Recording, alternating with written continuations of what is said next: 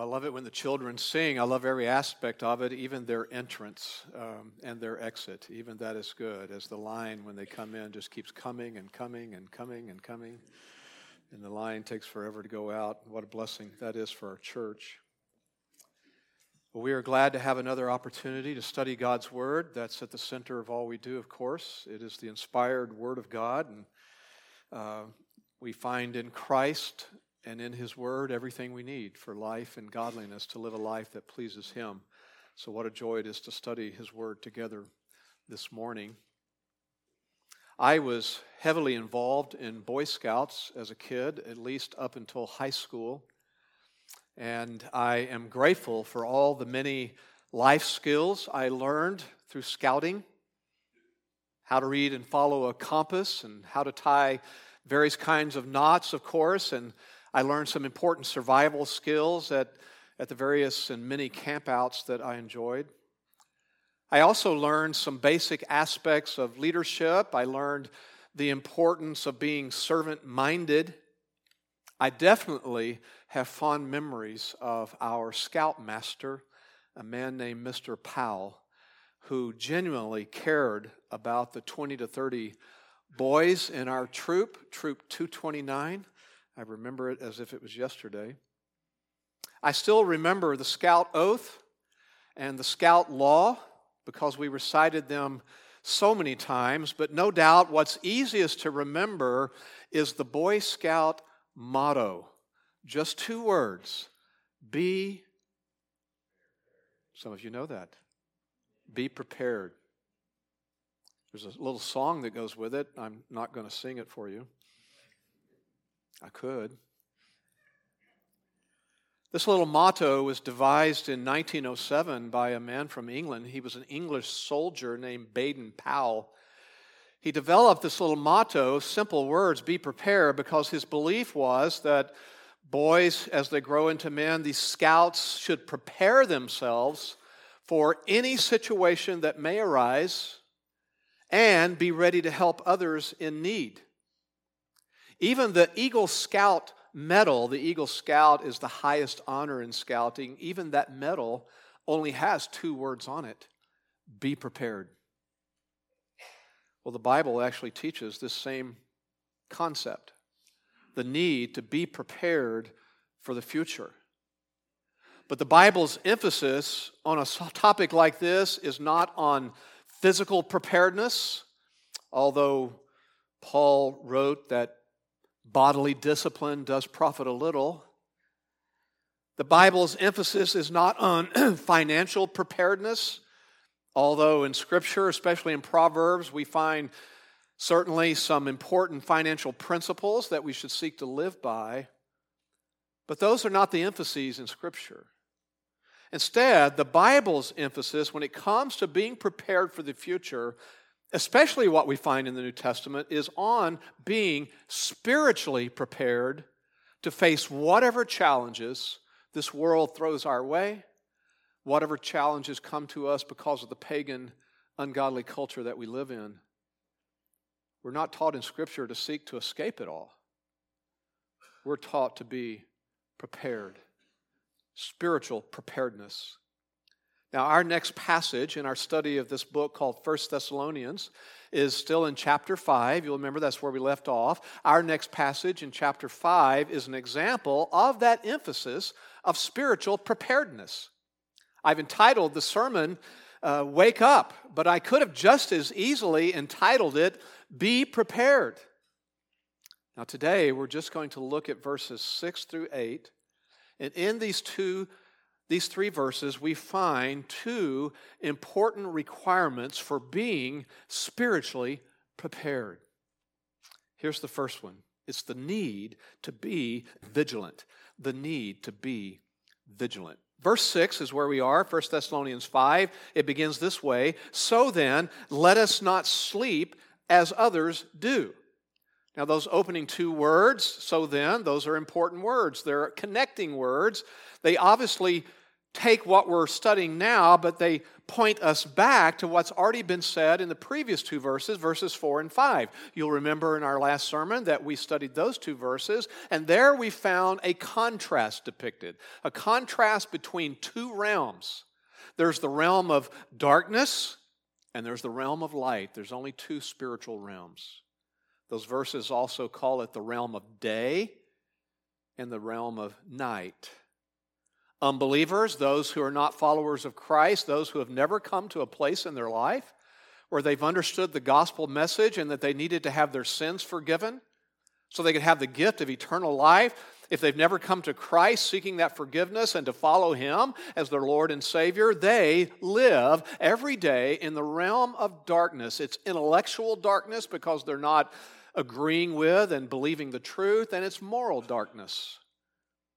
And because of that, if they die in that state, then they face the judgment and wrath of God. But true believers are in the other realm. True believers live in the realm of enlightenment, spiritual enlightenment, because we have the truth of Scripture and we believe and understand the truth. We live in the realm of moral holiness, spiritual holiness, the realm of light. So then, those two connecting words tell us that now we come to the logical and necessary conclusion to what was said about those two realms. To put it another way, there is an inseparable link between the nature of people and their behavior. That's a bottom line principle. What people are determines how they live, how they act. So for Christians, believers, we are people who have been called out of that realm of darkness. We've been transplanted into the realm of light. And because that's who we are, we should live accordingly. Now, that's something that's taught throughout Scripture. Just a few more verses from the New Testament we have. 1 Thessalonians 2, verse 12 comes to mind. Walk in a manner worthy. And walk, you'll know, in Scripture is used to refer to our lifestyle. Walk, live in a manner worthy of the God who called you. He called you out of darkness into His kingdom and glory, the kingdom of light. Philippians 1:27, conduct yourselves in a manner worthy of the gospel. The gospel, the news about who God is and what He's done through Christ to pay for sin and how to have salvation, forgiveness of sin, and in Him and to live forever eternally with Him in heaven. We came to believe the gospel, so we should conduct ourselves in a manner that's worthy of what we say we believe. Colossians 1:10, walk in a manner worthy of the Lord. And then it defines it just a little bit. That means to seek to please Him in all respects. We want to bear fruit in every good work. We want to increase in the knowledge of God. All of that pleases Him, and that's evidence we're walking in a manner that's worthy of who we are. Now, we are those, then, are in light. We, according to like John chapter 3, it says we've been born again or born from above. We were born spiritually dead, but when we came to Christ, it's because we received new life, spiritual life, born again. And we're given a new nature.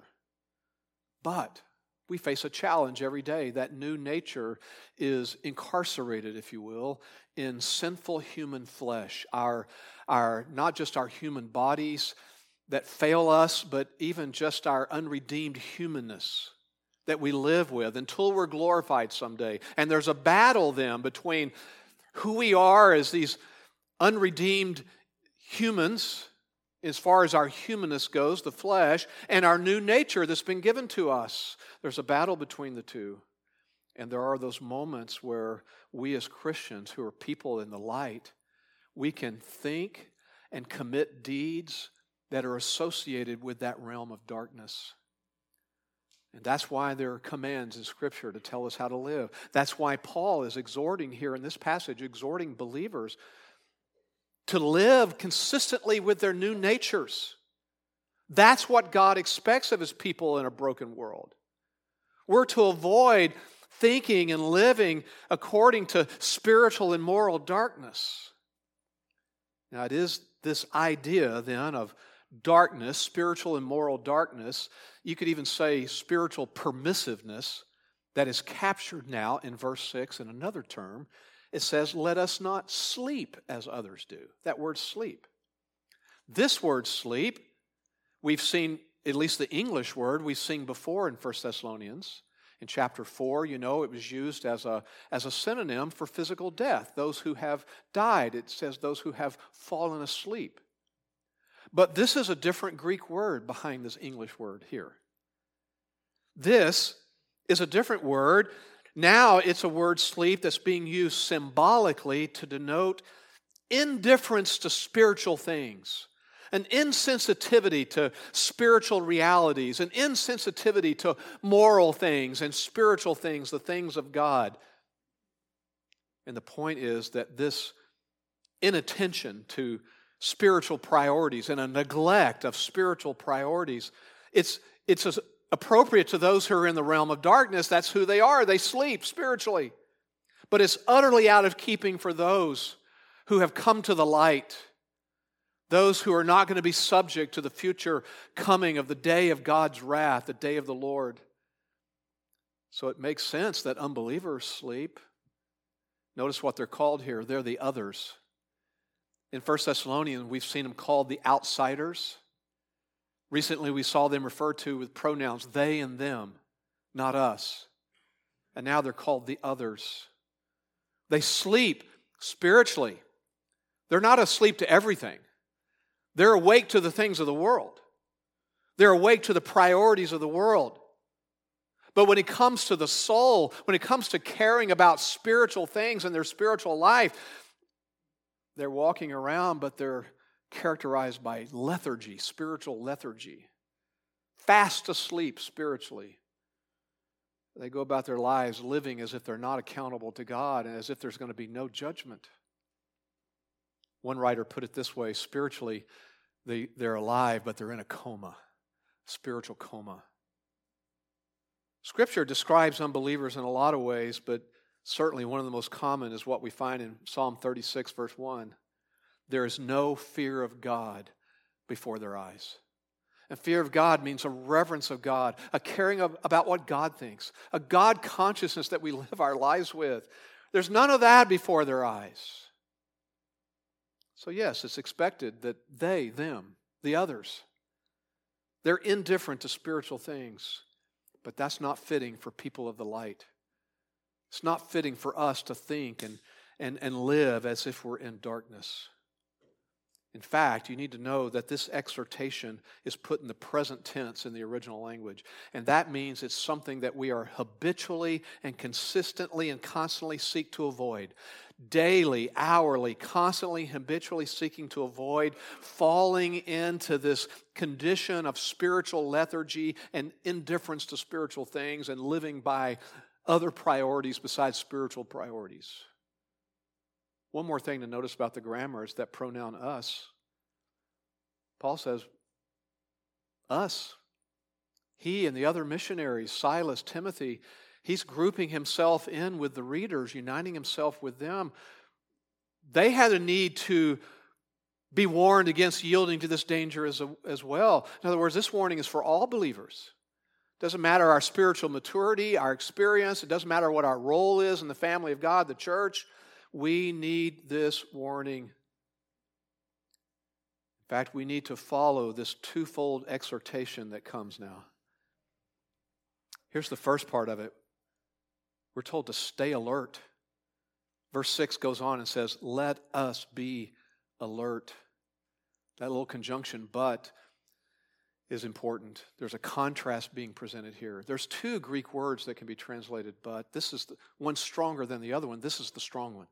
But there's a stark contrast between how our lives should be compared to those who are asleep spiritually, the sleeping unbelievers, the ones in the spiritual coma. We must be alert. That term alert means to be awake, certainly, but it means to be watchful. We have to watch things. We can't just go through life sleeping. We have to be looking around always, rightly evaluating what's happening in the world around us and the culture around us, rightly evaluating what's happening in the spiritual dimension around us. It's not talking about making sure you know every baseball player's batting average. I mean, that may be fun to do. But this is talking about evaluation and awareness of the spiritual dimension in our culture. We have to be awake, watchful.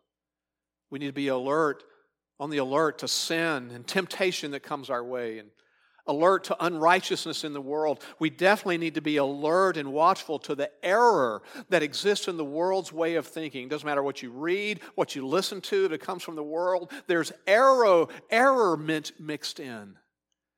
We need to catch it. Be alert.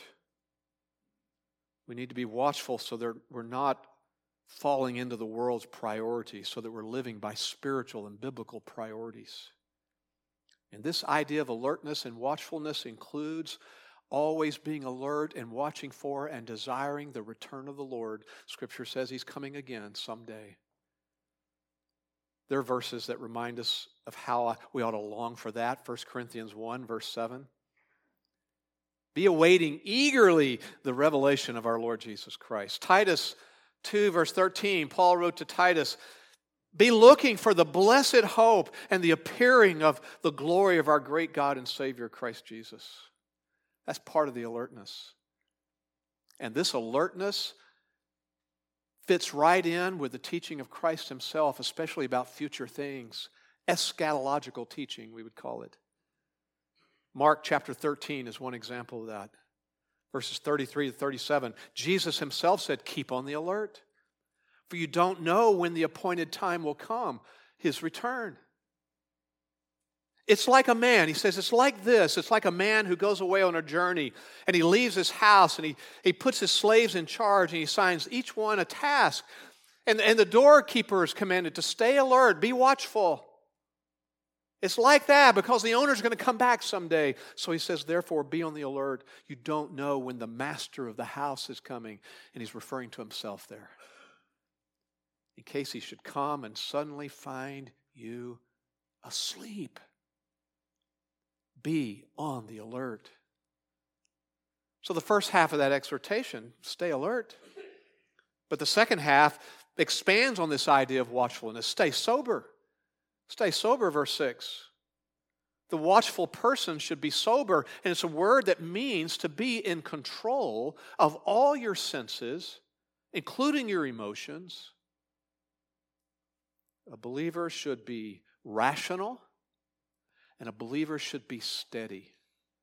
Not thrown around like a raft in the ocean that's at the mercy of the currents and the waves, but more like a ship with a rudder and a direction and a map and a sail or an engine that feels the waves, but it stays on course.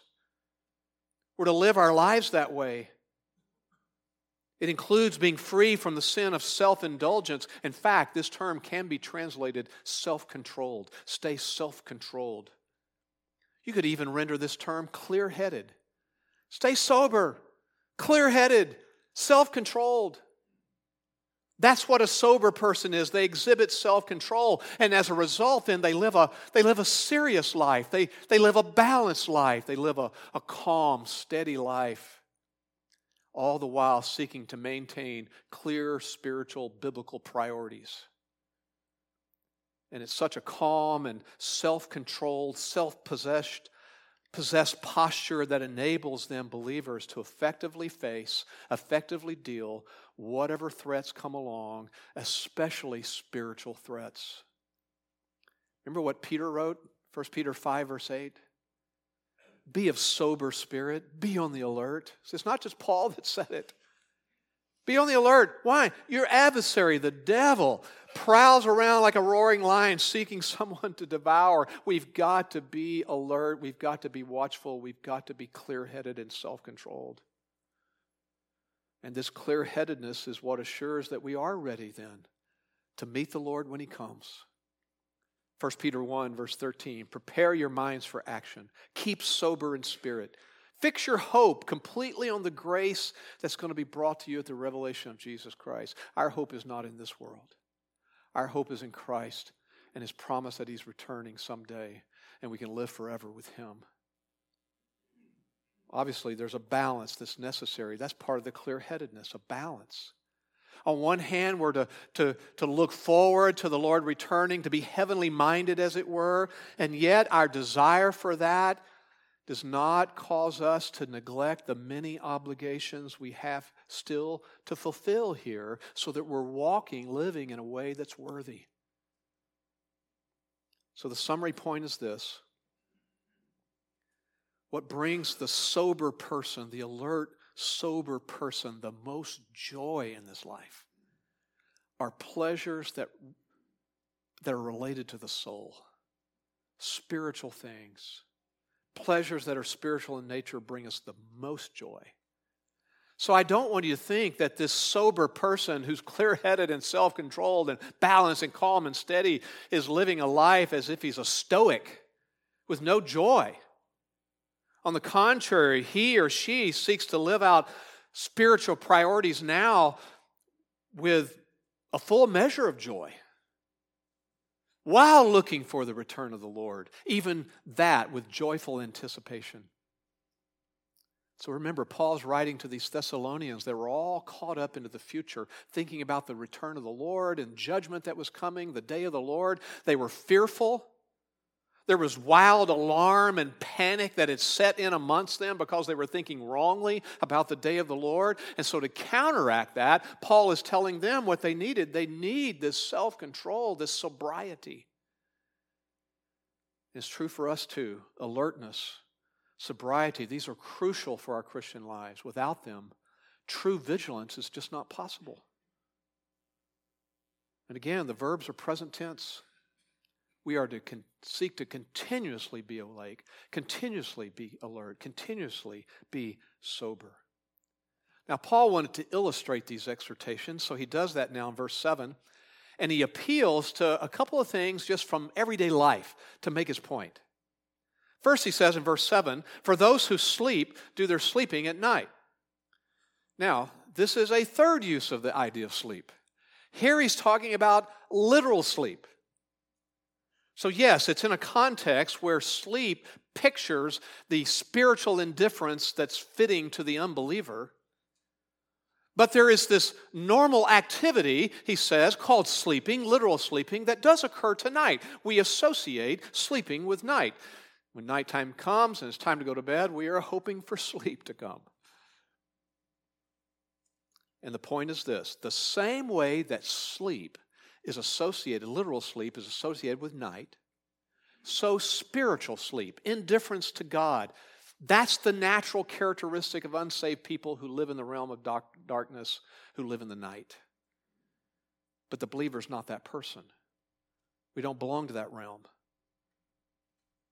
So we should be awake and alert and watching and sober, seeking to avoid sin, seeking to avoid spiritual lethargy.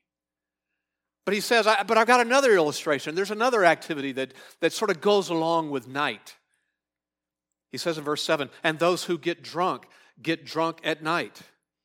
In English, it looks the same, get drunk and get drunk. They're actually two different words. The first one refers to the act of getting drunk, and the second one is the state of being drunk. But the point is, there was this activity, especially in their culture, that was associated with the night. The idea of spending a whole night in drunken parties and drunken revelry, that was common in the pagan society in which Paul lived. But even there, it was an activity only associated with night. Even the pagans thought and looked down upon being drunken in broad daylight. No, that's something you do at night. So you've got this picture then with sleep and with drunkenness, two things that are often associated with the night.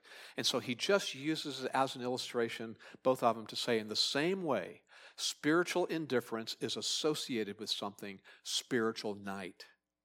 And that indifference is therefore inappropriate for believers because we belong to the day, the light. And then Paul just repeats his exhortation one more time, verse 8. "But since we are of the day, let us be sober." We have, as a bottom line, the obligation to be vigilant. And that means staying alert and self-controlled in our thinking and in our conduct so that we're prepared. no matter what happens. There's a second requirement for spiritual preparedness. It's the need to be equipped. The need to be equipped. Now, this second requirement prompted my memories of something that happened in Los Angeles when I was living there. My family, my wife and I were living there with our kids. It happened in 1997. And Pam and I remember it as if it was yesterday. We even talked about it on the way to church this morning.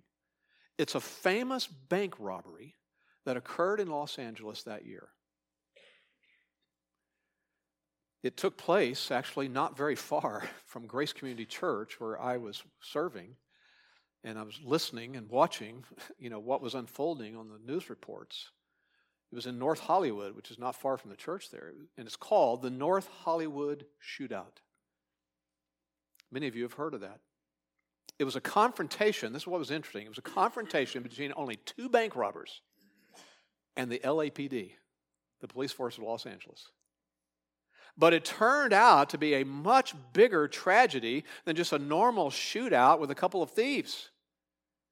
Both robbers were eventually killed, but in the process, and it took a while, 12 police officers, 8 civilians were injured.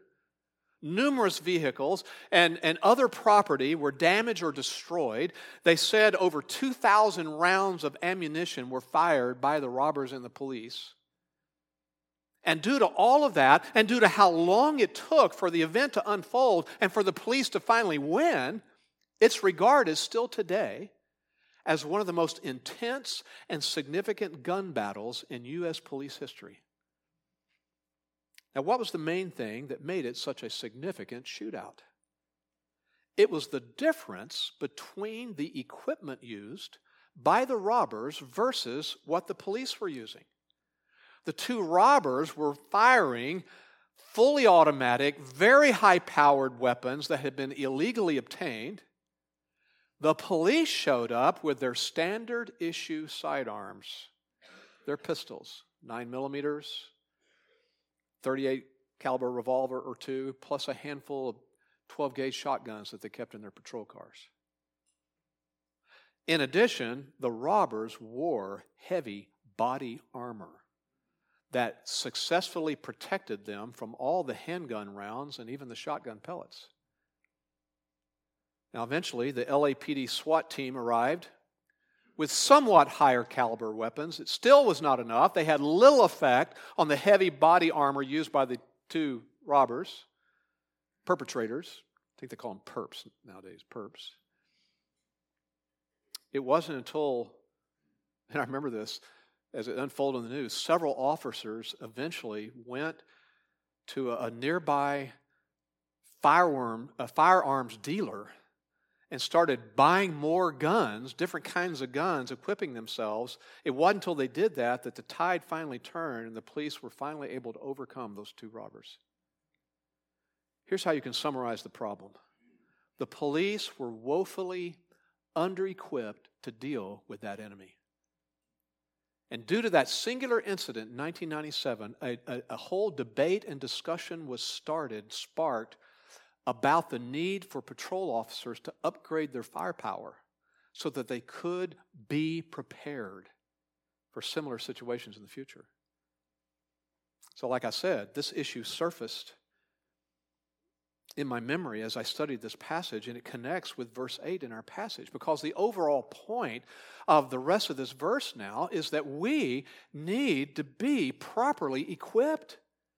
Because we're out there dealing with the satanic onslaught found in our culture, temptations to sin, just due to living in a fallen, broken world.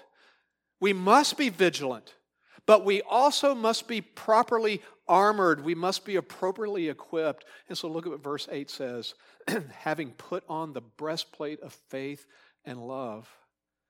That term, having put on, is a verbal phrase. It's Paul's favorite way of referring to spiritual armor that Christians need to wear. So here we are waiting for the Lord's return, but while we do that, we're on guard. Why? Because we're actually living in a hostile world. We're living in enemy territory. So we have to be equipped. But you need to know something that's very important about the grammar. I've told you that some verbs have been in the present tense here. Let us be sober. That's present tense. Habitually do that. But the verbal phrase, having put on, is not. It's in a different tense. That refers to a set, one-time, definite act. So think about the difference. The present tense would make the point that believers are to continually seek to be sober.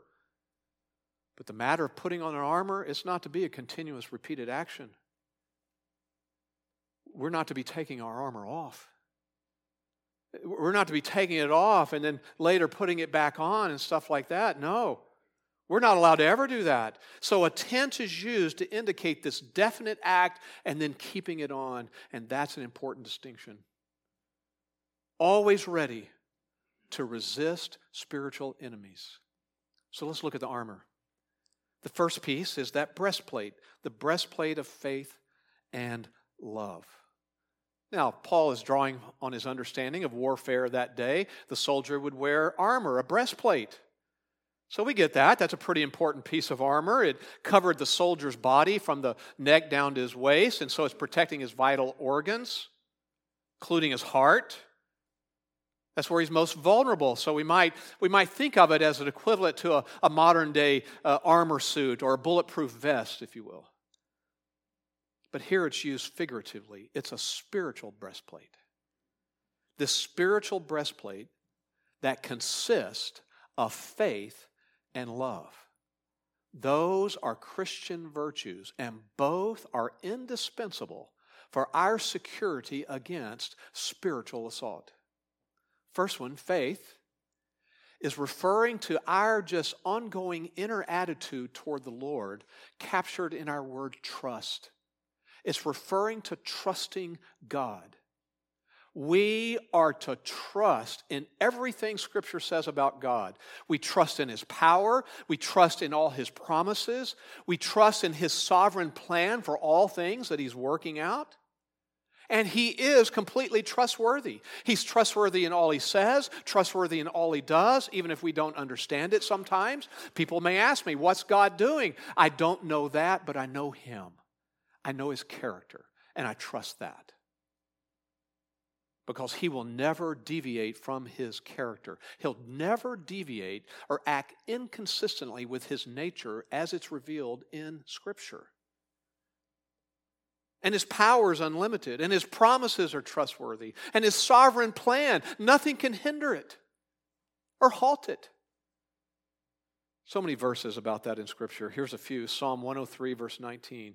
The Lord has established His throne in the heavens, and His sovereignty rules over all. Psalm 115, verse 3. Our God is in the heavens. He does whatever He pleases. And everything He does is right and good and just. Psalm 40 describes how he looks at the nations that rise up against Him and promote ungodliness. And it says, all the nations are regarded by Him as less than nothing and meaningless. It's He who sits above the circle of the earth. He it is who reduces rulers to nothing, who makes the judges of the earth meaningless. The everlasting God, the Lord, the creator of the ends of the earth, does not become weary or tired. I'm so glad of that. And His understanding is inscrutable. He's never perplexed. And the best part, it's that God who gives strength to the weary. Isaiah 43, verse 13, even from eternity I am He, and there's none who can deliver out of my hand. I act, and who can reverse it? Nobody. In the New Testament, Ephesians 1, He works all things after the counsel of His will, His perfect will. So yes, we must trust God. We can trust God. And it is this faith, this trust in God, that's part of the defense against the onslaught of wickedness, even the defense against temptation to sin. And we put that breastplate of faith on by studying His Word. We study and meditate on the rich depths of His nature as it's revealed in Scripture. And then out of that, seek to live our lives accordingly. But it's also made up of love, that second element. Faith is that inward attitude toward God. This is our outward expression in the Christian life toward God and others. is directed toward God first of all, but then out of that love for God, we seek to love other people. And that fits with what Scripture says is the greatest commandment of all. Jesus himself said, here's the greatest commandment, summarizes all the law of God, Matthew 22, verse 37. And he said to him, you shall love the Lord God with all your heart, with all your soul, and with all your mind. And then he goes on to say, and then love others as well. There's the two sides of it. Romans 13, verse 10, love does no wrong to a neighbor. Therefore, love is the fulfillment of the law.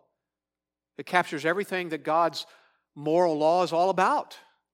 Loving God and loving others. That's the breastplate, an indispensable piece of armor for us so that we're spiritually prepared. But there's a second piece of armor. Verse 8 continues. And as a helmet, the hope of salvation. So the helmet, we get how important that is, protecting the head, hopefully against some blow that might crush the skull. So supposedly it's what our modern football helmets are to accomplish, and motorcycle helmets, those kind of things. The helmet is important. Anytime I read this in Scripture about the helmet, I can't help but think of something that happened at Grace Community Church out there years ago. There was a guy who showed up at church on a Sunday wearing a helmet. It was a knight's helmet, a big metal helmet. And there's a lot of security guys there on the campus, and he's walking across the campus toward the auditorium, and of course that caught the attention of a couple of security guys. They followed him in. And he came down the aisle to the row he wanted to sit at, and when he got there, he sort of genuflexed, he bowed, and then he sat down and took his helmet off and set it down next to him. So one of the security guards came over and said, hey, how's it going? What's your name? Just curious, what's the helmet? And he literally answered, don't you know? It's the helmet of salvation. He got it from Scripture, but he was doing it literally. That's not the point. Okay? This is a metaphor. It's symbolic. Notice that he says it's the helmet that's the hope of salvation. And the wording means it's hope that's directed towards salvation. But salvation is used in three different ways in Scripture. We're saved from our sin when we come to Christ. It's the salvation from sin. This is not talking about that. When we come to Christ in humble repentance and faith and seek His forgiveness, and He justifies us, it's not that. It's not the ongoing salvation called sanctification, where we're growing and more coming to have victory over the power of sin in our lives. It's not that. This is referring to ultimate salvation, the consummation of our salvation, our glorification. That's what we're waiting for. Not only will our souls be in heaven, but the day that our bodies will be resurrected and completely healed and glorified. If we know Christ. That's the climax of our salvation, the glorification of our bodies. Some verses on that, Romans 8:23. We groan within ourselves, waiting eagerly for our adoption as sons, the redemption of our body. Romans 13:11. It's already the hour for you to awaken from sleep. For now, salvation, this ultimate salvation, is nearer to us than when we believe. This is a great verse on eschatology. It says we're closer today to the Lord's return than we've ever been. Okay, there's our view right there. Philippians 3, it's where our citizenship is, in heaven. That's our real home.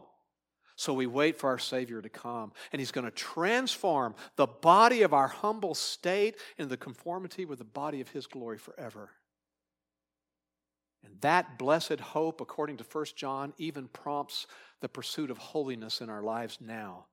We know that when He appears, we will be like Him because we'll see Him just as He is. And everyone who has this hope fixed on Him purifies himself just as He is pure. So this hope of future glorification encourages us in the battle. It encourages us in this enemy territory to resist the debilitating influences of this fallen world in this present evil age. And that hope even makes the trials of this fallen world seem light and endurable by comparison. I love this verse, Romans 8, verse 18. The sufferings of this present time, and there's lots of suffering, are not worthy to be compared with the glory That's to be revealed to us because that's forever. So just think about, for a second, pause right there. Think about what makes up this defensive armor. Faith, hope, and love. Those are the common three Christian virtues, the triad of basic Christian virtues. They summarize what our Christian life is all about in this fallen world. Pursuing, growing in our faith, and our hope, and our love. And it's the breastplate of faith and love and the helmet of the hope of salvation that equip the Christian soldier to resist the forces of darkness. But when one or both are lacking, that's when we start falling victim to sin and the error of our culture. And you know that in Scripture, in Ephesians 6, Paul fleshes out this whole idea of armor even more. I recommend you read that. I do like this summary of the main points of our passage that's actually in another letter. It's in Romans 13. Romans 13, verses 12 through 14. Here's a good summary of it all. He wrote to the church in Rome, let us lay aside the deeds of darkness. Why? Because that's not who we are. And put on the armor that's associated with light. Let us behave properly as in the day, not in carousing, not in drunkenness, not in sexual promiscuity, not in sensuality, not in strife, not in jealousy. But when we put on the armor, we're putting on the Lord Jesus. That's the positive side. And negatively, we know that we have to battle our fallen humanness, the flesh. To have victory over that, we must give it as little opportunity as possible. Make no provision for it, it says. Well, let me leave you then with some reminders that came to my own heart from this passage. Here's reminder number one. It's of the need for balance. I briefly mentioned it in the scripture, in the sermon. I'm referring to the balance that's necessary when we start talking about eschatology and future things, concern about the future. You see, due to wrong thinking, the Thessalonians were out of balance. It was absorbing their thoughts about the day of the Lord and fear of the future. Let's just call that eschatological excitement. Undue eschatological excitement. And that undue eschatological excitement is still a serious problem today for some. It's their focus and being prepared for the wrong things. So what's the cure? The cure? Everything that our passage said.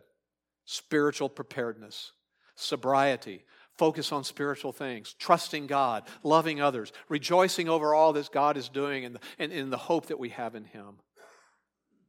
I love this quote. It was just sent to me. I don't remember if it was late last night or early this morning, but it fits what I'm saying here. It's from C.S. Lewis. He lived in a time where the threat of the future was war and the atomic bomb and so forth. And bombs falling and people dying from the war. But he had some very interesting wisdom for facing, let's just broaden it, facing an uncertain and even scary future. He says, if we're all going to be destroyed by an atomic bomb, well, let that bomb, when it comes, find us doing sensible and human things. Like praying. In other words, serving the Lord. Working, teaching, reading, listening to music, bathing the children, playing tennis, chatting to our friends, and so forth. Not huddled together like frightened sheep and thinking about the bombs. They may break our bodies. Even a microbe can do that. But they need not dominate our minds, our hearts. There's balance necessary. Here's another reminder. It's a reminder of the mission of the church. Why do we gather? I mean, what's the purpose of the church? We're not trying to fix all the ills of the world. There's many things that we can't help you prepare for. We're here to help you prepare for the future, not necessarily be physically prepared or financially successful. It's to help you become spiritually prepared for whatever the world brings our way. So that does mean teaching you God's word. It means shepherding you toward godliness. It means helping you grow in faith, hope, and love. Reminder number 3. There's a connection here between this kind of spiritual growth and preparedness and our own assurance of salvation. This increases assurance. When we live according to our identity, we actually find some comfort and assurance. When we live a righteous and godly life and we're growing in faith, hope, and love, it brings assurance of salvation. And there's a long passage in 2 Peter that kind of summarizes that. Now, for this very reason also, applying all diligence in your faith. In other words, you come to faith in Christ, but now add to that, in your faith, add these things, moral excellence, and to that add more knowledge, and in your knowledge, more self-control, and in your self-control, seek to persevere, and as you persevere, grow in godliness, and in your godliness, brotherly kindness, and your brotherly kindness, more love, at the peak there. For if these qualities are yours, you are increasing, and they render you neither useless nor unfruitful. I like to make that personal. It renders me neither useless nor unfruitful.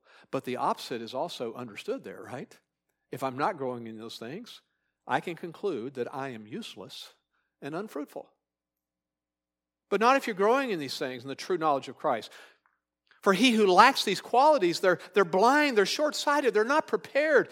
They forgot about their purification from their former sins. They forgot that they were taken out of darkness and put into light. Therefore, brethren, brothers and sisters, be all the more diligent to make certain about God's calling and choosing of you, His saving of you. How do you do that? As you practice these things, you will never stumble. That's a way of saying you're even going to grow in your assurance of salvation and your joy. As believers, it's not possible for us to be caught up in the day of the Lord in God's wrath as the church. But it is possible for us to, in moments of time, because of our sin and our wrong thinking, and not living out in a way that's worthy of our identity, we can start to even lose our assurance, and doubt and fear increase. We're not going to face God's wrath, but we'll live our lives with a lack of assurance and become fearful that we are. Seek to grow in these things. Be prepared. And you'll even grow in your assurance. Let's pray.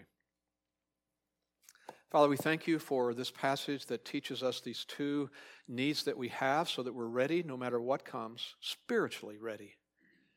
To be vigilant and equipped. Lord, help us with that. Strengthen us for that. We can't do it on our own. And Lord, I do pray for anyone here who doesn't even know Christ, has never come to that place of saying, yes, I want to be forgiven of my sin. I want to follow Christ. I want the gift of eternal life.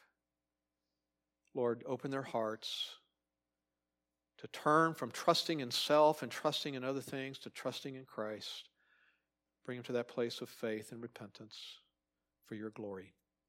In Christ's name, amen.